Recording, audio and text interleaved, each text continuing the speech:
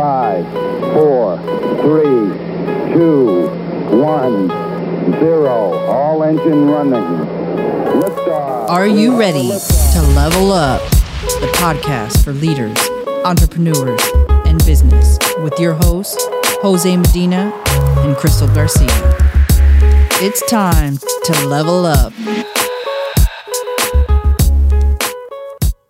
Hey, we're back. We're back after a long hiatus. It's been a few months now since our last podcast.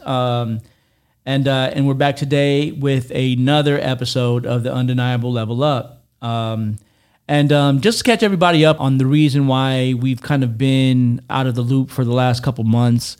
It's been pretty challenging. We relocated from California to Houston, Texas, at a time when it was extremely challenging for us to do. It didn't go as smoothly as we wanted it to, didn't go as planned. We had some obstacles and some roadblocks in the process. We weren't just personally moving from California to Houston. We were also moving our business from California to Houston, Texas. Definitely caused us to kind of delay things in terms of standing things back up. But hey, we're back now, right? We're back. Yeah, and it's all about persistence and consistency. And although we weren't consistent, we are persistent. Absolutely. We've released a couple bonus tracks in terms of our podcast, but the very last podcast that we released was Why Rules Are for Stupid People. And in that podcast, we shared some personal examples where this particular philosophy applied in our lives. And we heard about multiple CEOs and very successful businesses that operate from the rules are for stupid people philosophy as well. Today, we're going to talk about action. All right. This is very pertinent for it to be back to our podcast topic, because part of what prevented us from being able to come back and bring the podcast back was the fact that we were being lost in motion.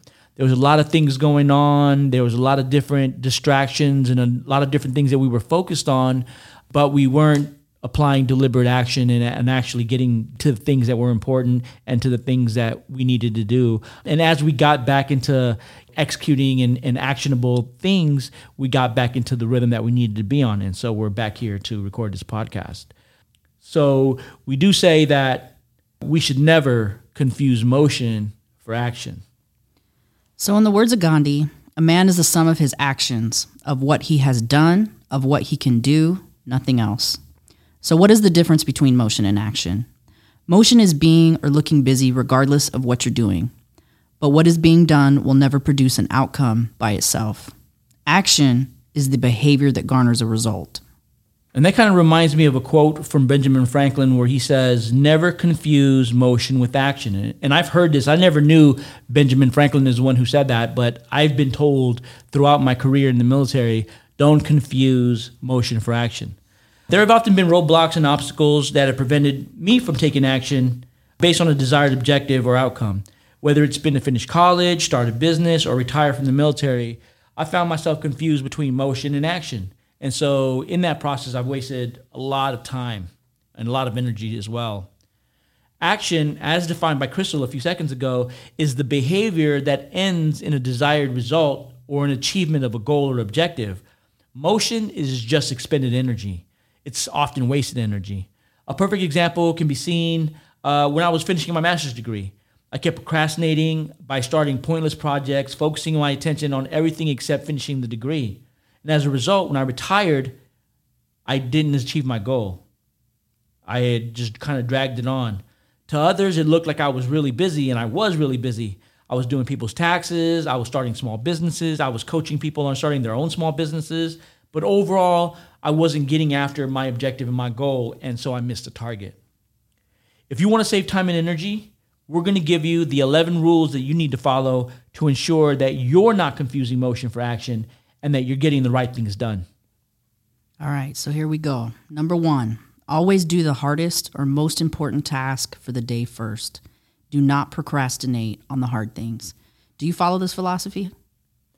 You know, that's a really good one. And I would say that I don't always follow that philosophy. A lot of times I try to do the easier things first because I know I can just knock them out, you know. But this is a really good one because a lot of times what happens is you get the easy ones done, and then you're like, this hard one, I'm just going to leave this one for tomorrow. So it forces you to procrastinate because you don't have enough time to finish it. So you're just like, you know what? I'm just going to put this one on the shelf. I'm going to come back to it. And then what ends up happening is it comes down to crunch time and you're trying to squeeze it all in. So I like to follow this philosophy, but I don't always do it, and I need to be better about it. What about you? I would have to say I'm the same. I don't always follow this. I'm definitely guilty of that. I've actually read that during your most wakeful time, anybody who knows me knows I'm not a morning person, but when you're the most, I guess, cognitively with it is when you want to do the task that would require those skills. So let's say that accounting isn't your thing, or even if it is, but you're really crunching a lot of numbers, that would be something that would be difficult.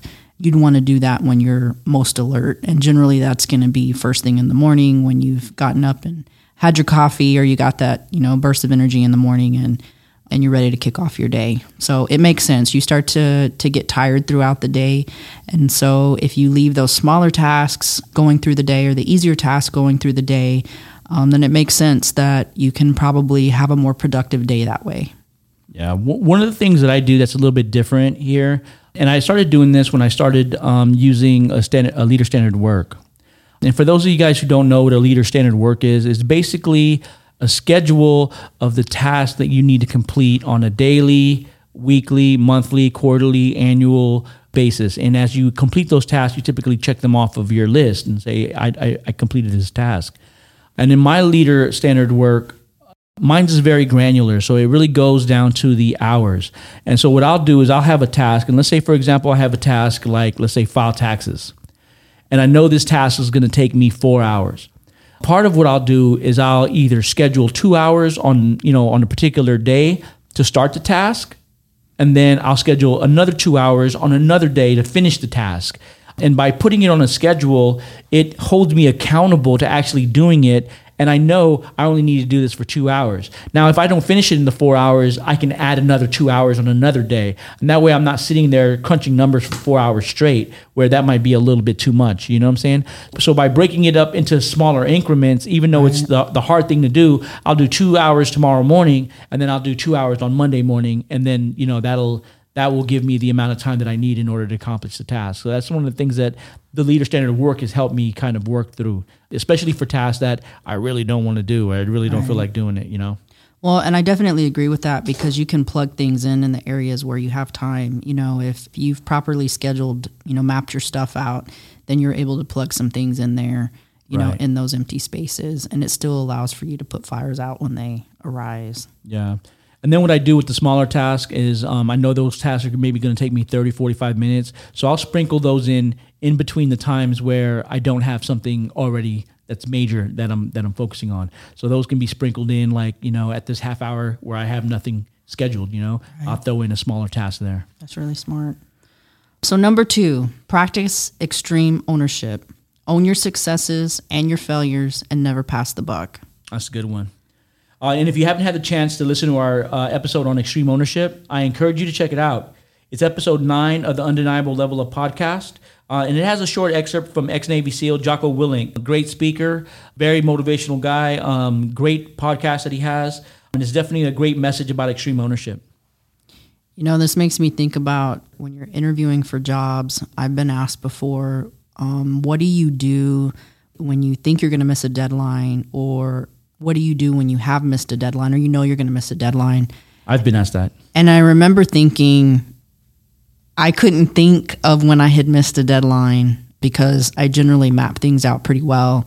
It wasn't until I became a business owner that I realized that I passed deadlines, and I had so many different competing priorities that it became difficult to juggle so many different important tasks.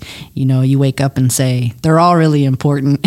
Right. Yeah, that's true. So that's where the art of delegation comes in. Sometimes you have to take some of those tasks that maybe you don't have to do yourself and give those to somebody else who maybe it's not their responsibility, but they have the ability to do those tasks. And that way it can loosen up your schedule a little bit and allow you to accomplish more of what you need to. Right. Absolutely.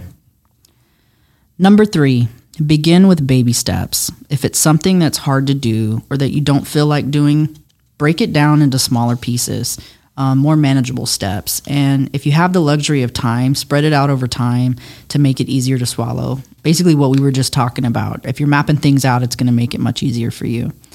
Have you ever had a project or task too big that you had to break it down into smaller parts to get it done? Yeah, and I can't think of one specifically off the top of my head. I will say that I've had multiple large projects that I've had to work on, especially when I was at Cardinal Health.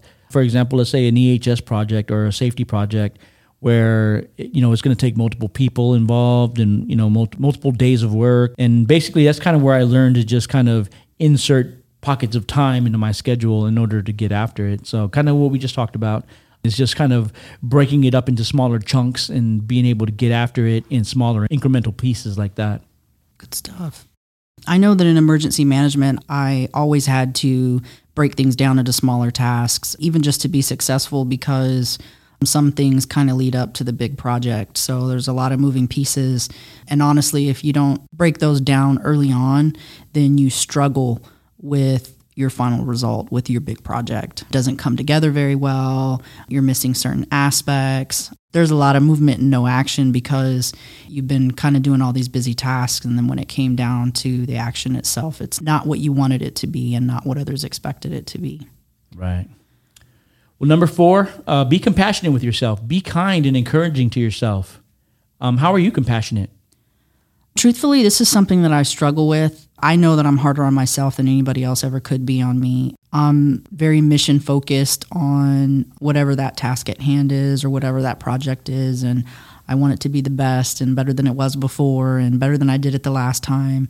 Sometimes that just can't happen. So how I work at being compassionate with myself is just reminding myself that if you go into it and give it all you got, and you maximize your time and your effort, then you did your best. And so you have to be compassionate with yourself and remind yourself that, you're not, failing anybody, you're not doing a bad job, but sometimes that just is what it is. You're human. Yeah. There's only so many hours in a day, so many days in a week, especially if it's, let's say, a very short notice thing that you're working. Can't expect that it's going to turn out the same as something where you had much more time to prep for and to execute. Right. One way that I'm compassionate with myself, especially when I'm pushing a deadline, is I try to give myself plenty of room to not finish it all in one day. And so instead of, like, let's say, for example, if I'm working on a five-hour long project and, I've gotten 3 hours into it, I may stop for the day. It may be the end of the day, and I could probably push another 2 hours into overtime and get it done. But then I'm not creating work-life balance, you know what I'm saying? Or I'm giving up going to the gym or training, whatever the case is. So part of my compassion is saying, you know what? I'm going to stop and I'm going to reset and I'm going to pick this back up tomorrow morning or whenever the next period of time is that I have to focus back on it. Unless I'm pushing a timeline. For example, if it's due tomorrow morning, I'm going to stay and I'm going to knock it out and I'm going to finish it. But if I have the luxury of time, I'm not going to try to finish it all in one day if I don't have to. Right. If I have the luxury of being able to stop and say, okay, I've worked at my 8-hour day, I've worked my 10-hour day, let me go ahead and stop and I'll pick this back up tomorrow. Number 5, constantly refocus on your why and your values. These should get you off the couch when you're lacking in motivation and feeling like procrastinating. How often do you focus on your why and your values, and what does that look like? I would say I focus on my values and my why every day.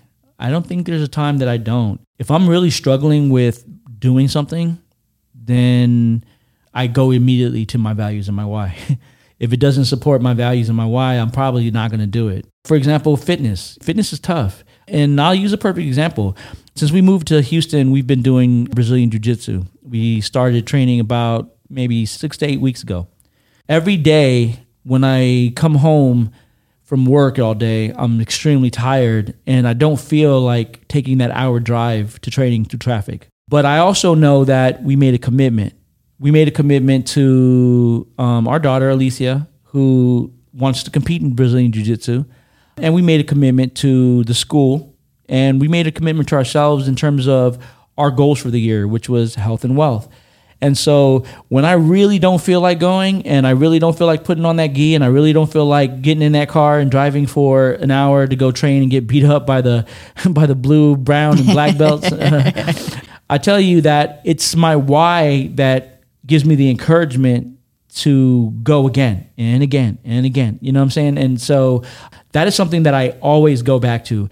And if you find yourself constantly finding a reason not to do what you need to do or not to execute the task, then you really need to evaluate whether that's in alignment with your why and your values. Because if you're finding reasons not to, it may not be aligned. And whatever you're choosing to do other than that hard thing that you don't want to do, whatever else you're choosing to do, that might be more in alignment with your values.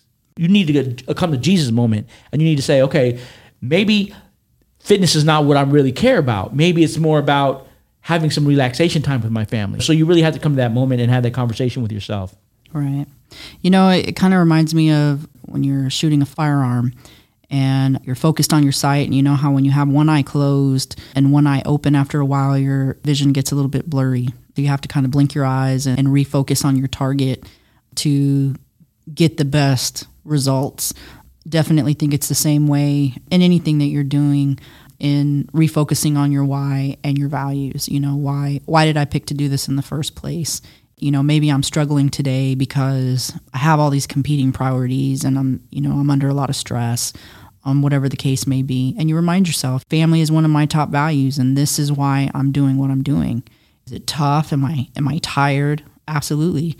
But you know, like you said, you know, I made a commitment, and this is important. I will say that every time that I didn't want to go, let's say to jiu-jitsu, like that I was just too tired and I was trying to come up with excuses why we shouldn't go today. Yeah. We would go to training, and then when training is over, I'd feel so good.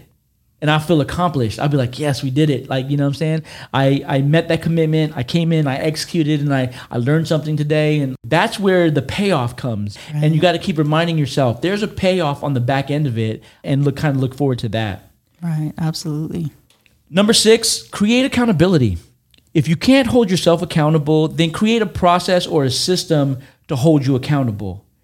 Have you ever had to create an accountability process for yourself, Crystal? Yes, I have. And actually, I like to use the leader standard of work because I put all my deadlines on there, you know, what's due annually, quarterly, monthly, daily, weekly. That's something that I review to make sure that I'm on the right path, you know, that my trajectory is right. And sometimes it's not, or maybe sometimes things come up and I'm like, man, I'm pushing too close to this deadline, or I missed this deadline. And so I have to juggle things around, or even sometimes you have to enlist somebody else to help you with your accountability. It's true. Especially when you're overwhelmed and you're having a hard time. And like you said earlier, some of that comes to things like when things come up, because you can't control everything. You know, you can put together the best plan, you can have the best leader standard of work, and still you could have different things that come up, emergencies or just Murphy's Law, technical things that come up. While you're taking care of those things, you start pushing some of these deadlines that you didn't think that you were going to have an issue making, then, you know, maybe you have to delegate some of those tasks that maybe otherwise you wouldn't have delegated. But definitely creating an accountability process for me is certainly a must. And sometimes I have to enlist somebody to help me out there sometimes. Yeah, I think for me, the biggest example of accountability process that we both developed was when we decided to compete in bodybuilding in 2015. Part of creating our accountability process was hiring a personal trainer and committing to train, like, let's say 3 days a week with this guy. And because you created this person who is now going to hold you accountable to what you said you were going to do, it's harder to cheat on your meals. It's harder to skip the gym. It's harder because you have to go and face this guy, and he's going to look at you and say, hey, you've gained some weight. What's going on? What's up with your diet? Like, what are you doing? So that really helped. And in that process, we were able to go, like, we went from, I don't know, I'm just going to speak on myself, but I was probably around maybe 25, 26% body fat, and I was able to drop down almost to like 10% body fat. And that's something that is not an easy thing to do. But when someone's holding you accountable and you're holding yourself accountable, it's definitely something that you can do. And here's another example. When we decided to enroll Alicia in jiu-jitsu, we found a really good school that was being trained by a world champion, right? And I immediately thought to myself, this is going to be a problem because the school was an hour away from where we lived. And I knew immediately that the moment that things started getting complicated and our schedule started getting jumbled up, it was going to be real easy to come up with excuses why we couldn't take her to jiu-jitsu. Right. So in order to create an accountability process, I enrolled and then Crystal enrolled. And so with all three of us being enrolled in jiu-jitsu, there is never an excuse why we can't go. You know what I'm saying? Because we've all committed to it. Now, it's not just us taking her and her being accountable. Now it's all of us going and all of us being accountable to the process. So that's a great example of creating an accountability process where sometimes you got to do something you don't want to do, or sometimes you got to do something that you know you want to do, but you understand it's going to create some challenges and you just got to figure out a way to work around it. Absolutely. Number 7, create work-life balance. Take time to completely shut work off so that you are rested enough to focus fully when you're back on the grind. How do you balance between work and life? This one's a challenging one for me, to tell you the truth, and the reason why is because it takes a lot of effort. Work-life balance doesn't happen by accident. It doesn't happen automatically. Like, it's not like you have to do anything specific to not have work-life balance. It's really easy to get caught up in 12-hour days. It's real easy to get caught up in, 60, 70, 80-hour weeks. And so for me, I just try to be very deliberate about my work-life balance. And I do that with my leader standard work. And by creating a schedule that allows me to say, okay, I'm coming into work at 7 o'clock in the morning. I'm going to get off at 4:30 so that I can make it home by 5, so that I can make it to jiu-jitsu by 6. And that allows me to have that work-life balance. If I didn't have that schedule, I would just work. And then I would look at the clock and go, oh my God, I'm supposed to be at jiu-jitsu right now. I just would be responding to that. So by having a schedule and working really, really hard to stick to that schedule as much as possible. And I'm not going to lie and say that sometimes things happen. Sometimes there's an emergency or there's an immediate deadline and things have to be rescheduled. That's okay. That's part of the process. But being very deliberate in holding yourself to that schedule that you've developed for yourself is what I do. Absolutely. I actually read something. I want to say it was something that Dana Lynn Bailey said. She is a physique competitor, competed at the Olympia and won. Lots of people know her in the fitness arena. She posted something about having balance and said, basically kind of saying that balance isn't realistic if you're that undeniable person. And I agree and disagree to it a certain extent. And I think more what she was kind of hinting on was the uncomfortable aspect, not so much the balance. Because right now, we work out in the mornings in the gym, weightlifting, and also doing cardio. And then we work all day, and there's lots of other things that sporadically come up or that happen, or different things that are thrown into our schedule. And then in the evenings, we do jiu-jitsu. Like Jose mentioned, this place is like an hour away. So there's 2 hours just of driving, and that's not even counting the class. It is an uncomfortable schedule. But if we want to be good at work, if we want to be good at fitness, if we want to be good at jiu-jitsu, all of those things have to happen. We can't struggle with one or the other. So there's a certain level of discomfort, but we also have found a unique way to blend in some of that balance as well. So we're doing jiu-jitsu as a family. And actually my daughter is working out with us in the morning as well. So she's also weightlifting and doing cardio in the mornings as well. We're also spending time together as a family. So we found a way to incorporate that into our schedule to create that work-life balance. Yeah. And I will say in response to Dana Lynn Bailey? Dana Lynn Bailey. Yeah, Dana Lynn Bailey. In terms of what she's saying is I think sometimes people can use work-life balance as an excuse. Right. to not be great, right? And say, I really can't get at this because in order to spend time with my family, I can't be great at work, or I can't be great at fitness, or I can't be great at jujitsu.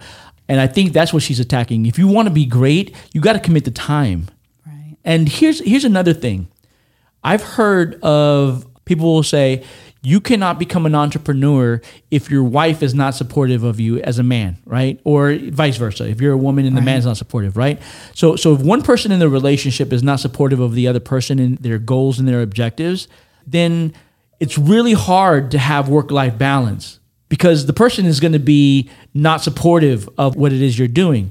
So that's where alignment of objectives and goals comes in, because if you're aligned in your objectives and goals, then you should both be working towards the same thing.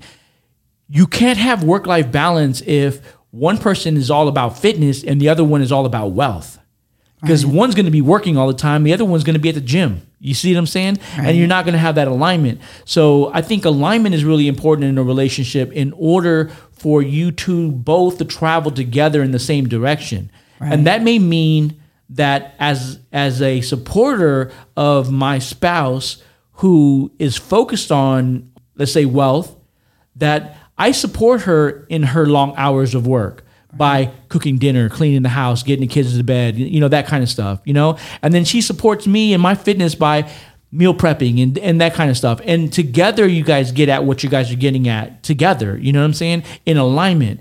It just so happens in our situation, we're 100% aligned. We're doing the same things. We're working together. We're working out together. We're spending time together. And so it's the perfect storm for us in order to us to move forward. You know what I'm saying? Anyway, moving on from that, number 8, be confident. Lack of confidence will have you overanalyzing, over-preparing, and wasting time. How has lack of confidence impacted your work on projects, Crystal? Most people know that I'm not the biggest fan of finances, but finance is an aspect as a business owner that you constantly have to focus on, whether you want to or not. And even if you were to have a finance team, it is something that you constantly have to focus on. Guys, I've had to take myself back to school online. I know that's right. If it's an area that you're not strong in or isn't what you have your education in, it's an area that can create sometimes a lack of confidence. And so I find myself having to educate myself constantly, which I love learning and growing, but sometimes that impacts your work, even in the sense as if you're a go-getter and you're used to accomplishing things and not missing deadlines, when you got to learn a new task and work on it, it's going to take you a lot longer than a task that you're already good in and you're, muscle memory for you. I would say the one thing I'm not lacking in is confidence. But when I was at Amazon in particular, I had a period of time there where my confidence was a little bit shook just because of the environment, the work environment. It was a really high bar. And I will tell you that my lack of confidence, what it did for me was it forced me to work harder. I dug into the details of what I needed to learn, and I really hustled and I came in 2 hours early. I stayed 2 hours late. It's like lack of confidence will make you sometimes work harder, which is a good thing, right? But you're right. Everything else takes time. The reason why I had to come in 2 hours early and stay 2 hours late is because the project that I had to do was complicated. It was tough, and I needed that extra time. But you know what I'm saying? I could have did the opposite, and I could have said, "Hey, this is just too hard for me," and just threw in the towel. Right? I could have done that, but it did take me more time. And so, if you lack confidence in something, then you probably need to work in a little bit more time into that project to make sure that it gives you time to research, time to learn, and time to develop the skills that you need in order to do a good job on that project. Or call somebody for help. Ask somebody for help. Somebody who, if you're working on an Excel project, then reach out to somebody who's good at Excel and try to get some advice or some help or something like that. And I remember when you were at Amazon and you talked about some of the different places that some of these people had gone to for college. Especially if you didn't go to one of those colleges, you automatically get this thought in your head that, they went to a more prestigious college. Maybe they got a better education, maybe at a different level than me. It reminds me of when I was at Fort Bliss. The military does military balls all the time. And my unit was getting ready to have a military ball. And one of the things that they wanted to do was they wanted to have every area of the unit do a float. And I had been hearing, I was like, man, if we're going to do this, like, we're not just going to do it halfway. We're going to win. Like, we're going for the win. And we're not going to be in the top 3. Like, we got to be number 1. We got to represent. And so I was really working really hard on it. And I remember somebody coming to me and saying, hey, these guys, they've got a motorized float. And I'm thinking, motorized? Like, how did they get this motorized float? Like, what are they doing? And the funny thing is that in the back of my mind, it was kind of shaking my confidence because I'm thinking, well, I'm going to do my best no matter what, but like, I want number 1. And come the day of the ball, guys, if I could have recorded this, I wish that I would have recorded this. Their float was the saddest float. They had like put their float on a remote control car and it was super slow, moving around, didn't even come close to our float. But like what you created in your mind, you know, your vision of what this motorized float was way bigger than the reality. And so for you, Jose, you know, at Amazon, you know, you take your degree that you worked really hard for, you got a bachelor's, you got a master's, and then you've got these guys who are coming from, you know, Harvard and Yale and MIT, and you're automatically thinking, they got to be, you know, so much smarter. And that just wasn't the reality, you know? Yeah. And I'm not going to lie, those guys were super smart. But you know what? Their skill sets were different because a lot of them, that was their first job. Right. First of all. Second of all, they're fresh out of school. Right. So they're doing things like regression analysis. They know how to do things with Excel that I've never seen. You know what I'm saying? They're programming software and all kinds of automating things. And I'm like, I don't know how to do any of that. But you know what I can do? I can lead. You know Absolutely. what I'm saying? I can motivate a team. I can accomplish metrics. I can execute. And that's what I realized. I realized that everyone brings something to the table. And you just have to understand what your value is that you're bringing at the time. Right. Number 9, sustain your enthusiasm. Sometimes our initial energy for a project or task begins to die as the task or project becomes extended. Re-engage that enthusiasm by having a partner to re-engage you, listen to podcasts about the topic, or read a book about the topic. And you know what, honestly, sometimes you kind of need a break and then to re-engage, kind of refresh, you know, walk away from it for a little while and come back new. You know? Yeah, I agree. How do you sustain your enthusiasm, especially on really prolonged projects? I do what you kind of read about. I watch videos, I'll read books, I'll research, I'll talk about it with different people that's interested in what it is, whatever the project is. I just try to find that external kind of motivation to keep going forward. So in emergency management, there's a requirement that you have to do so many different training exercises. And the guidelines are very extensive, and you've got to engage community partners in it. There's a lot of moving pieces. Sometimes it can seem a little mundane, a little boring. And how I found myself able to sustain that enthusiasm was to be very creative with it, to be realistic. I'm very big, you know, obviously being in the military, of training like you fight. You don't do it halfway. You do it the way it's going to happen if it really happens. I also found that it helped for the people who were working on it with me to sustain their enthusiasm as well. We made it fun. We used, for one of our exercises, actually, we had Jose be our active shooter. We had them using simulation rounds. The person who ended up getting fired on actually got fired on with simulation rounds, which hurt, by the way. They made that known. But that was a way that I found to sustain the enthusiasm. So, well, that kind of brings us to number 10, which is have fun. Enjoy what it is you're doing. Try to find a way to make it fun. And besides the simulation rounds and and all that stuff, how do you make your projects fun, Crystal? By engaging everybody, whoever's involved in the project. Projects don't have to be boring.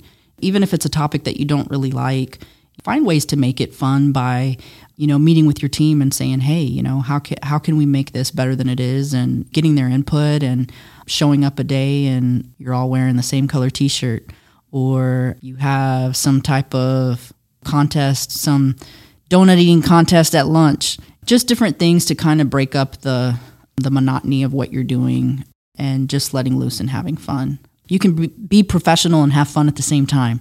which is great. The last exercises that we did, I had a member of law enforcement say, in all my years of law enforcement, that is the best execution of training that I've ever been to. And it was fun, and it was very realistic, but it was fun. So, yeah, active shooter drills are by default fun if you're the shooter. I think they're fun anyway. But all right. So number 11, celebrate the small victories. How do you celebrate your small victories, Jose? If I have a big project, I'll break it down into increments, and then I'll celebrate the completion of those increments as they're being completed. When we were in the process of launching All American Lumping and we were trying to grow the business, me and AJ, we would go out and we would do sales calls I think it was every Wednesday. And we would go out and we would, pound the pavement. We would knock on doors. We would talk to people, and we would try to generate business. And every time we got a sell or a strong lead or something like that, we would go out and we would have lunch together, and we would buy steaks, and we would, and we would celebrate that win, you know what I'm saying? And that gave us the motivation to carry on to the next Wednesday, and the next Wednesday, and the next Wednesday. And eventually that turned into what we have now, which is the amount of business that we have. Yeah, right now we currently have 12 active accounts across, 4 states, or about soon to be 4 states. If we hadn't celebrated those small wins, it's very likely that energy could have died down, and we would have not have continued to pursue that level of engagement, that level of business. And that really worked to develop my sales skills. It was something that I was uncomfortable with, but it was something that I did because I knew, all right, as soon as I get done through this day, I know what's waiting for me at the back. It was going to be a little bit of a celebration once we close this deal, you know what I'm saying? So that really helped. Right. I also think that small victories, just like completing tasks, they say that when you complete small tasks, this is another reason to break, your projects down to smaller, more manageable tasks. It creates a sense of accomplishment, which sparks your enthusiasm and your drive. So in celebrating your small victories, you're in essence doing kind of the same thing. Right. You're saying, hey guys, we did a great job on this. Maybe you're not done with whatever it is, but hey, we're moving forward at the right pace. We're, everybody's doing what they're supposed to be doing. Maybe somebody did something that hadn't been done before, and this is a new lesson learned for your organization. Right. That can be very rewarding. That's not to say that you need to celebrate victories that aren't existent, but when you have them, even, no matter how small they are, celebrate them. And the exercise that we did where Jose was playing the active shooter, I did for the first time in that organization a low, no notice exercise. And the reason is because when an active shooter happens, guys, you don't know. You don't know weeks in advance. You can't plan how you're going to respond. So I wanted it to be realistic because I wanted to be able to identify the areas that we needed to work on. And Jose was so real that they thought it was for real, even though they knew, because there's certain, security and safety things that we have to do in the beginning to make sure nobody really pulls out a real firearm, different things like that. And while we were prepping those things, which at the least amount of time takes 30 minutes, at the least. So some of the people were already kind of, hey, I think we're getting ready to do the exercise. They didn't know if he was for real or not. But let me tell you what, and I brought that up to say that the victories and all of that, obviously we recognized some things that needed to be worked on, but the small victories in that were that we were able to realistically identify some different things that were critical to be fixed in order to be successful in an event like that. But man, Jose learned he's got some pretty good acting skills. And you know what? I'll even bring it a little bit closer to a personal level for everyone, because everyone has. I'm sure everyone who hears this has been in a situation where you're trying to lose weight or you're trying to get in shape or something like that, right? And I would say, for example, for me, I've been at the heaviest that I've ever been in my whole life. When we got to Houston, Texas, I was weighing in at 230 pounds. When I left the military at like 190, 195. And when I was competing at like 160. So that's a lot of weight difference. That's a weight difference of about 70 pounds from when I was bodybuilding to when I, got to Houston. And going in and saying, hey, I'm going to lose 40 pounds. That's a big number. And that's going to take a lot of time. That's a project, right? But being able to break it down into increments and say, okay, I'm going to lose 10 pounds. And when you lose those 10 pounds, you celebrate that. You go out to the Cheesecake Factory, or you go to Morton's, and you go out and have a great meal, and you have that one celebratory meal. Then you get back on the grind. Right. You know what I'm saying? You get back in the gym and you're on the next target, which is the next 10 pounds. As you're working off that weight, what you start to realize is that you start to look for that win. Because if you're trying to lose 40 pounds, after about 2 or 3 months, you're going to be tired. You're not going to be seeing the progress as fast as you want to see it. You know what I'm saying? You're going to be like, man, I've lost weight, but I'm not even close to 40. I've got another 20 pounds to lose. And I'm down to 209 pounds as of this morning. So that's really good. That's about 21 pounds that I've lost. So this weekend I'll be at Cheesecake Factory celebrating my. Nah, not just kidding, but yeah, I think it's really important to, at that very basic level, to understand that, break down your goals into smaller increments, and then when you hit that target, find a way to celebrate. It could be something small like a cupcake or lunch, or sleeping in that morning, whatever, skipping the day from the gym, or getting the spa treatment, whatever the case is. Find a way to celebrate that small win. And that will give you the encouragement to keep moving forward. And know that you deserve it. Sometimes we feel like, a small victory isn't deserving. I haven't reached my goal weight. I'm not, I don't look like this. Sometimes you can walk in a gym and be intimidated. You see people at all different, fitness levels. And recently I had seen somebody in the gym that I was like, man, like that person had to have worked really hard to be where they're at. Sometimes people jump to conclusions and think they've always looked that way. It must be easy for them, and then you find out this person was anorexic for years. This really took a lot. Not only did they build muscle, but they built muscle and in a proportionate manner, and that's not easy to do. Just like losing weight isn't easy to do. Then you see the person who's competing and they're a pro, and they lost 100 pounds to do it. There's a process, and those small victories should be celebrated, and know that they're worthy of being celebrated. And just so you know, when you look at somebody and go, oh, they're lucky, or, oh, they must have good genetics, that's a form of hate. It is. That's a form of hate. It is. Because you're basically saying, oh, they couldn't have worked that hard to do what they did because I can't work that hard to be there. You know what I'm saying? And so whenever you find yourself looking at somebody and going, oh, they're lucky, or, oh, they're blessed, or, oh, they were handed everything on a silver spoon, or whatever the case is, you have to really self-analyze and figure out where that hate's coming from, because there's a little bit of hate there. You will never see the process of successful people. You will only see their outcome. You only see the success.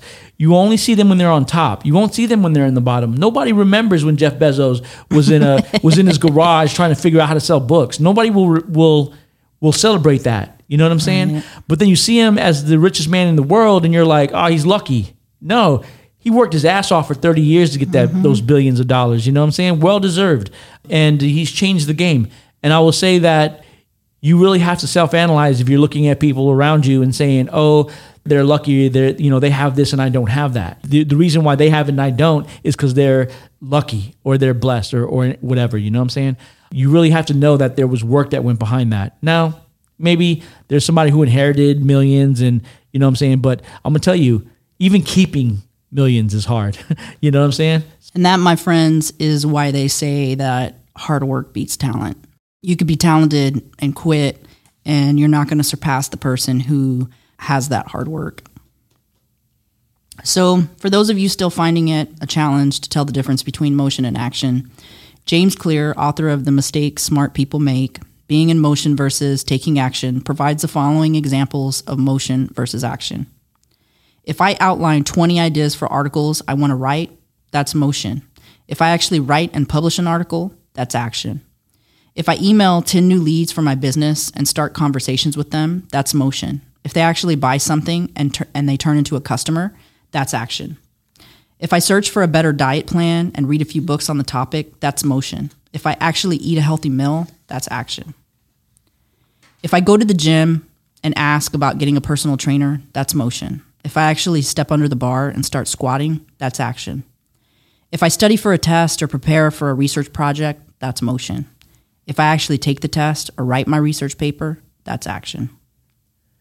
Guys and gals, it's time to level up. It's time to level up. And it's time to stop allowing motion to detract us from actually accomplishing our goals and objectives.